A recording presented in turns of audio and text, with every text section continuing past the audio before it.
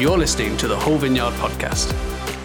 To find out more about the Hull Vineyard Church, go to hullvineyard.co.uk. Good morning again, and a huge welcome to you, as has already been said. For those of you that don't know me, my name is Josh. I have the privilege of sharing this morning a message the Lord has placed on my heart. So let's start. We are in a series at the moment, a couple of weeks old, called This is a Move. This is a move. And our sense as a church in this season is that God is calling us and beckoning us to partner with Him in rewriting the story of our city and to experience and encounter His presence like never before. And I don't know if you've been sensing this over the last few weeks throughout January as we dug into prayer, and over the last couple of weeks as we've been exploring the Holy Spirit. But there's a sense, I feel it, that God is birthing something in our hearts and in our church for the more of God. I don't know if you feel that. Don't you long to see the more of God? Don't you long to see God move? To see an outpouring of His Holy Spirit, to see a revival awakening in our church which brings life to our city? I do. And so this series, we're really exploring what does it look like? What does it mean to step into a move of God? Because how many of you know God is always on the move? So often He's just waiting for us to catch up with what He is already doing. And what does it mean to move from a place of prayer to a place of power, to be conduits through which God's invading kingdom can come upon people's broken lives and minds and bodies, to partner with God to release His divine design upon the earth? That is what we're exploring. Last week, we had guest speaker in the morning, Jonathan Abbey, senior pastor of York Vineyard, who spoke on the Holy Spirit. And that was an amazing morning, wasn't it? God was just on the move. Next Sunday, both morning and evening, we have a guest speaker, which I'm so excited about. It's Pastor John Flavel, who leads a church in the east of Hull called River City Church, and he has a real gift for unlocking the prophetic. So he's going to be speaking in kind of imparting the prophetic to our community, which I cannot wait for. And today I want to talk about receiving the Holy Spirit. I want to talk about receiving the Holy Spirit. And I want to submit to us today that in order to step into a move of God, we need to be filled with the Spirit of God. In order to step into a move of God, we need to be immersed in the power of God. In order to step into a move of God, we need to be saturated by the presence of God. I wonder how many of us long for God to move more than we actually long for God Himself. I wonder how many of us want to be used by God without being filled by God. And my sense is that the Holy Spirit wants to shake some things up again. He wants to awaken our hearts to His power and His presence, to fill His church again, to pour out upon us the power of the age to come, to beckon us into the mystery of His kingdom, to reveal to us Jesus in greater measure, to release healing and deliverance and freedom upon our community and upon our city if we are willing and available. So we're going to jump into a scripture. If you've got a Bible, why don't you turn to Acts chapter 8. We're going to look at what does it mean to receive the Holy Spirit, and then we're going to pray for some people to receive the Holy Spirit. I hope that is okay. I remember exactly the day that I was first filled with the Holy Spirit. I grew up in an amazing church. It was a Baptist church, and my dad's the pastor. And growing up, there were so many incredible things that we did really well in that church. We taught the Bible, memorized scripture, and it was a thriving church in many respects. One thing I was aware of growing up was that I really didn't know much about the Holy Spirit. I was really never told much about the Holy Spirit. I would read, as 11, 12-year-old, I'd read in the book of the Bible about speaking in tongues, and I remember going to my dad and saying, "Dad, do you pray in tongues?" That stopped then. There was a noise then that stopped. And he was like, "Yeah, I do." And so he would, I grew up in an environment where actually the Holy Spirit was very much believed in, but I didn't really see much evidence of His kind of manifestation, as it were. Very much believed in as a doctrine, not so much practiced. And I remember being at a youth festival, Soul Survivor, when I was 14 years old, and they did something called a ministry time, which if you've grown up in the Vineyard, you take for granted. You probably take for granted, and so do I. And I remember watching people stand up in response to what the Lord was doing and get prayed for and experience some power, experience something. And I remember saying to the Lord, that's terrifying, but I want it. I want what's happening there. I didn't really put language to it, and I remember standing up and as a 14-year-old, when you're trying to be cool, I was never that cool, but when you're trying to be cool and you're crying like a baby and you're shaking, it's embarrassing, and I'm falling on the floor and I don't know what's happening to me, and I feel this electricity through my body, and I start speaking in a language I don't really understand, and that was, for me, the probably one of the most pivotal moments in my entire life. And looking back, I know it was a moment when I was filled with the Holy Spirit. I have had lots and lots of moments like that through the rest of my life, but I remember that moment, and it changed everything. In the book of Acts, we are essentially peering in upon a move of God. We're seeing, aren't we, a remarkable move of the Holy Spirit through a bunch of broken, disillusioned disciples who then encounter the risen Jesus and get filled with the Holy Spirit, and then the church explodes. There is great power and there is great persecution. There are significant, remarkable opportunities and heavy opposition. This is an interesting kingdom principle, that where God is moving through a people, so often there is attack and opposition and persecution. So in Acts chapter 8, we open the first few verses, talk about how Saul is ravaging and persecuting the church. There is great growth accompanied by great persecution. Let's jump in at verse 4. It says, there's those who have been scattered preached the word wherever they went. They were persecuted so much they couldn't stay in a certain place. They had to be scattered. The enemy thought that a scattered church would be disempowered and ineffective. But it turns out that God is attracted to movement, and the opposite happens. The church gets scattered and the movement explodes. Verse 5, Philip went down to a city in Samaria and proclaimed the Messiah there. When the crowds heard Philip and saw the signs he performed, they all paid close attention to what he said. For with shrieks, impure spirits came out of many, and many who were paralyzed or lame were healed, so there was great joy in that city. Verse 9, now, for some time, a man named Simon had practiced sorcery in the city and amazed all the people of Samaria. He boasted that he was someone great. And all the people, both high and low, gave him their attention and exclaimed, this man is rightly called the great power of God.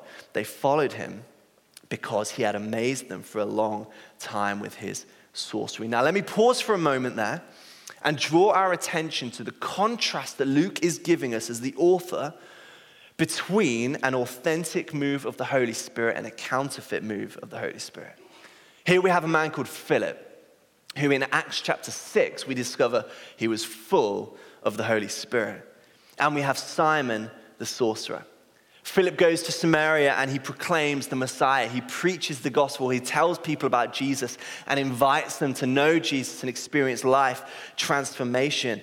Simon, the sorcerer, proclaims that he is someone great. Verse 9 says he boasts about himself. Philip proclaims Jesus. Simon proclaims Simon. An authentic move of the Holy Spirit always points people to Jesus. When the Holy Spirit is moving, it is never about the person on the platform. It's never about the one person, the anointed one, the holy man of God. Not at all. It is always about introducing people to Jesus. God seems to be on the move where Jesus is proclaimed. And so it's important for us as a community that as we explore the Holy Spirit, we don't pursue the gifts and the miracles and the signs and wonders more than we pursue his presence, more than we talk about Jesus and the gospel. It's important that we never stop talking about Jesus and preaching the gospel to the nations and to our neighbors. The move of God points people to Jesus and doesn't distract people from Jesus. Secondly, Simon's magic has the power to amaze. We saw that people were amazed by him in verse 11, but actually an authentic move of God has the power to transform. Simon had a gift which amazed people but left them unchanged. But the Holy Spirit is not interested in amazing people with tricks. He's interested in transformational encounter. When God used Philip, just read the passage, what happened to people? Their lives and their bodies and their minds were made right. Demonic oppression was lifted off people. Joy was imparted to a city. When there's a move of God, the city is transformed. People experience freedom. People experience wholeness. This is something to expect when God is on the move. It's not magic for the sake of one man. It's for the sake of the city. Thirdly, moves of God aren't always clean and sanitized and controlled.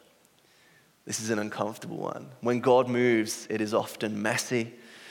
They're not stage shows where people sit and clap and leave amazed. We don't peer in on a move of God. We see the tricks and then we leave in an orderly fashion. Moves of God disturb our comfort. Moves of God shift our perspective and heal our minds and bodies and convict our sin and call us into greater things and release our joy. We aren't supposed to be amazed by a move of God as we are completely transformed. That's why I wonder whether many of us actually want to avoid a real move of God. We like the controlled power of being amazed, but the amazement often leaves people in their mess. What we need, church, is the wild power of the Holy Spirit. That was in Philip. He caused demons to flee with loud shrieks. That happens when there's a move of God. How inconvenient would that be for our comfort levels if that happened in church? We'd be like, no. Would we be willing to see what the Lord might want to do? A move of God is often noisy. Demons leave with shrieks. What happens to the city? There's great joy. How do people express joy? They laugh often. I've never seen someone filled with joy that's like this. When there's a move of God, often there's mess. We like a nice, quiet church, don't we? Safe and steady and predictable. But what if God wanted to mess things up a little bit? Are we open to that? It's what happens when God moves. Demons should be fleeing. Freedom should be restored. Addiction should be broken. People's bodies should be healed. Even this week, just this week, in a week, I've heard 3 stories of people getting healed in our church community. We're going to tell them in greater length tonight because we don't have the time, but we had one person's shoulder being healed last Sunday in church. I think he then damaged it again, doing something that he shouldn't do, but still it was healed, okay? We had someone get healed in Level on Newland Ave. Someone's heel got healed. They got healed. Hashtag. Just made that up. And then one of my favorite stories, Ben Elvey, who's on one of the team, he leads the table. He was praying for someone at our table, which is our soup kitchen. And he recognized, he'll tell the story better, but this guy who clearly was normally really, really happy and was in clearly some discomfort. And the guy said, I think it was his shoulder as well. My shoulder's in real pain. And Ben walked away and thought, you know what, I need to pray. It's what we do, we pray. So he goes back and prays. And as soon as Ben said, in Jesus' name, amen, the guy swore. And I won't tell you what he said. It's explicit. And Ben was like, what was that about? And the guy was like, when you said in Jesus' name, it got better. Isn't that incredible? 3 stories in just a week. God is doing something and he's inviting us to press in. And as we step into the move of God, this is what we should be seeing. Let's continue with the scripture. Verse 12. They're in Samaria. But when they believed Philip as he proclaimed the good news of the kingdom of God and the name of Jesus Christ, the kingdom is never just demonstrated, it's always proclaimed and demonstrated. They were baptized, both men and women. Simon himself believed and was baptized, and he followed Philip everywhere, astonished by the great signs and miracles that he saw. Verse 14, this is the key verse for today. You can underline it in your Bible. Now, when the apostles at Jerusalem heard that Samaria had received the word of God. They heard there's a move of God going on in Samaria, which is not among the Jewish people. They sent to them Peter and John, the big dogs. They come down and they pray for them that they might receive the Holy Spirit. Because the Holy Spirit had not yet come on any of them, they had simply been baptized in the name of the Lord Jesus. Then Peter and John placed their hands on them and they received the Holy Spirit. Let me give you a couple of short reflections on these verses about stepping into a move of God. First of all, church, we need to be filled with the Holy Spirit. We need afresh to be filled, to receive the Holy Spirit. The apostles had heard that Samaria is responding to the gospel. People are coming to faith. There is a move of God. There's incredible things happening as the gospel is proclaimed. So what did they do now? Well, they said, okay, we need some backup. We're going to send Peter and John to go there so that they can pray that people, new believers, might receive the Holy Spirit. Why? Because the Holy Spirit had not yet come on any of them. Here's the point. The Samaritan believers had received the gospel. They had given their lives to Jesus. They had experienced salvation, which we know is a work of the Holy Spirit. When we give our lives to Jesus, when we get saved, the Spirit comes to make his home inside us. The Spirit convicts us of our sin. The Spirit brings us to a place of adoption with the Father. Salvation, it says in Romans 8, salvation is a work of the Holy Spirit. They'd been baptized in water. They'd seen miracles, but the text says they had not yet received a filling of the Holy Spirit. There is an expectation in the New Testament that subsequent to the moment of salvation, there is another moment that we can pray for the filling of the Holy Spirit, for a baptism of the Holy Spirit. The apostles come in and they say, this is incredible. You've received the word of God. You've responded to the gospel, but now you need to be filled with the power and the presence of God because you can't live the Christian life without being filled with the Holy Spirit. It is possible, I want to submit, it's possible to have been a Christian for your entire life, to understand the gospel, to respond to the gospel, and yet not have been baptized in the Holy Spirit. It's possible to know Jesus intimately and closely, and yet not walk in the fullness of what is available to us. And this is so important for our church community as we see people coming in and giving their lives to Jesus. They hear the gospel, they respond, they hear the good news that Jesus, God made man, lived a perfect life, died on the cross for our sins, so that anyone that believes in him might not perish but have eternal, everlasting life. He took on the sins of the world. He gave us in exchange his righteousness. We can now boldly approach the throne of God with confidence because of what Jesus did. It's grace. We can't earn it. We don't deserve it. People hear that and go, I want that. I need it. I receive it. I reach out my hand. Save me, Lord. And Jesus will save us. And then they go, right, I'm saved. Now what? Now what do we do? What happens now? Well, there's a reason why Jesus, after he rose from the dead, told the disciples to wait. He said, don't go anywhere. They had seen the risen Jesus, and he says, wait. Katia Adams, who's a pastor in the States, makes the point that if the disciples who had lived and walked with Jesus for years were not empowered enough at that point to do the work of ministry, that's a good indicator that you and I need an experience of being filled with the Holy Spirit. Jesus says to the disciples, wait. You need to be filled. You need power from on high. You need filling with the Holy Spirit. Why? Because we can't do this on our own. We were not meant to. We were designed to do this filled with Jesus himself. So they needed to be filled with the Holy Spirit. We need the power of the Holy Spirit. Maybe you're here today in this room. Maybe you're watching online, and if you're really honest with yourself in your Christian life, you feel ineffective. You feel dry. You feel weary. You feel barren. You feel like, oh man, I know the stuff in my head. I've been to church my whole life. I prayed a prayer 10 years ago, but it's making very little difference in my life. I want to suggest that we need to be filled again with the power of the Holy Spirit. And there's a promise that Jesus will come and baptize us with the Spirit and with fire. I'm going to share an analogy that I heard last week, and I shared it last Sunday night, and some of you all missed it. And it's really an analogy to describe what it means to be baptized in the Holy Spirit. This isn't a silent and sneaky thing, but a filling of the Holy Spirit is an encounter.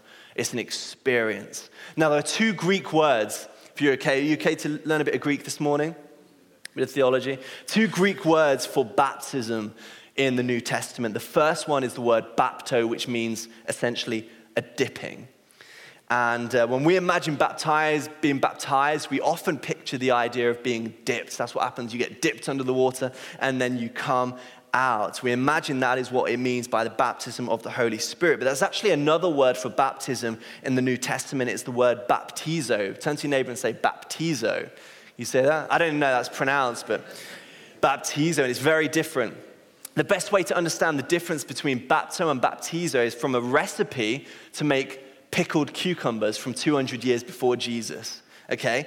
So the recipe teaches us how to pickle cucumbers, and it says that the cucumber must first be dipped in boiling water, bapto in boiling water, temporarily put under boiling water, and then it must be baptized, baptizoed, into the vinegar solution. Both bapto and baptizo speak of immersion, but when you are baptoed, it is temporary, and when you are baptizoed, it is a permanent thing. The cucumber goes into the pickling juice of cucumber, but it comes out a pickle. Are you catching what I'm trying to lay down? The Holy Spirit wants to pickle you. When you get filled with the Holy Spirit, you go in one person and come out completely different. You're not just dipped and then go back to the way things were. You are immersed in such a way that you're a different person, and people bump into you and go, who are you? What are you about? The Holy Spirit wants to pickle you. John Piper, he says this: for New Testament Christians, the Holy Spirit was a fact of experience. For many Christians today, it is a fact of doctrine. That was my experience growing up. In other words, too many Christians today are trying to live the Jesus life and do the Jesus stuff without being filled with the Holy Spirit. Let's move on, because I want to pray for people to receive the Holy Spirit again. What does it mean to receive the Holy Spirit? Verse 14 says this: now when the apostles at Jerusalem heard that Samaria had received the word of God, they sent to them Peter and John, who came down and prayed for them that they might receive the Holy Spirit. Now, a little bit more Greek, which I think is really, really helpful. You notice it in the passage, there are two words, receive. Right, you see that? Now, interestingly, they are two different words in the Greek. The first one, describing what it means to receive the word of God, is receiving in quite a passive way. It's a welcoming. It's like someone comes to you and gives you a gift and you go, okay, I'll take it. And that is really all it takes to receive the gospel. It is a gift. Someone tells you this, and you can just go, okay, I will receive it. That's the word dedektai, apparently. Now, the second word, which is the word used for receiving the Holy Spirit, is not that word at all. In fact, it means something different. It actually means, it's more of an active word. It is not a passive word. It actually means to take actively laying hold of something. I don't know if that makes sense. It's a taking what has been promised as I've seen the gift and I'm coming to get it. Does that make sense? It's not I'm going to sit here and wait for someone to give me something. It is, there is a promise that the Holy Spirit is on offer to me, and I want that. Does that make sense? It's a huge difference. I love that we can just receive the gospel by going, okay. But the Holy Spirit isn't forced upon people that maybe aren't quite ready. I love that about the Holy Spirit. But actually, there's an invitation to have as much of the Holy Spirit as we want. When they received the Holy Spirit, it was an active engagement. It was a stepping into a promise. It is, God, I see you, and I want you, and I need you, and I am laying hold of you, and I want to experience more. The encouragement for this morning is, if you want more of God, you can have more of God.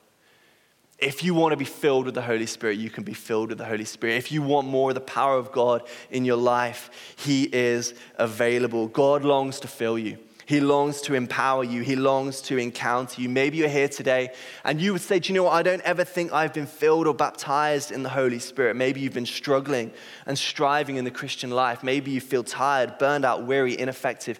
Jesus would say to you this morning, come, receive fresh power. Come and receive him this morning. Maybe you're here today and you've been filled with the Holy Spirit before and you're like, is it a one-shot thing? I feel dry and barren now. Is that it? Am I done? Well, no, it's not. Paul in Ephesians 5 talks about the Holy Spirit. He says this, don't get drunk on wine, which leads to debauchery. Instead, be filled with the Holy Spirit. And the word there for filled is a present continuum. It means be constantly, go on being filled with the Holy Spirit. Moment by moment, ask him to come. Moment by moment, rely on his power. Moment by moment. There are going to be moments like this where we come forward and we say, God, I need you again. But every single day in quiet moments, we're designed to walk in intimacy and closeness and tenderness with the Holy Spirit, to hear his voice. And when we're struggling, to say, Holy Spirit, come. I need you. Would you fill me again? We were designed to need him. So how do we receive the Holy Spirit? Firstly, we ask. We ask. Jesus said this in one of the Gospels. If you then, I think it was Luke, if you then, though you are evil, know how to give good gifts to your kids, how much more with your heavenly Father give the Holy Spirit to those who ask? Later on in the passage, Simon tries to buy the ability to impart the Holy Spirit with gold. We don't buy him with gold, but sometimes we tend to buy him with our good works, with our list of good deeds. And actually, the reality is we simply need to ask. Secondly, I think it's important to approach this asking with an expectation that he wants to come. To lay claim of a promise is to wait with expectation and boldness that the promise is true, that he really does want to pour out his Spirit on all flesh, that he really does want to fill his church again and baptize us with the Holy Spirit and with fire. I believe that expectation is an important part of receiving and being filled. It's a posture of faith. It is trust. It's saying to God, God, you've promised you'll pour out your Spirit. Now I'm here and I want it. I'm asking. I'll lay claim to that promise. And thirdly, I think it's a very, very important one before we pray. We have to be willing to let go of control. Does anyone enjoy letting go of control? No, good, it's not just me. But trying to control the Holy Spirit is one of the ways that we quench a move of the Holy Spirit. When we try and control him, we just don't give him space to move. Quenching is like putting out a fire. But what if God wanted to set us on fire, but our fears and our controls and our need to avoid mess is holding us back from a greater move of God? The Holy Spirit wants to fill his church again. Will we let him? When he stands. Thank you for listening to the Whole Vineyard podcast. We would love to connect with you and welcome you home to church. To find out more, go to wholevineyard.co.uk/connect. And to stay up to date with all that is going on in the life of our church, go to wholevineyard.co.uk/church news and sign up for our weekly mailing. Thanks for listening. We hope to see you soon.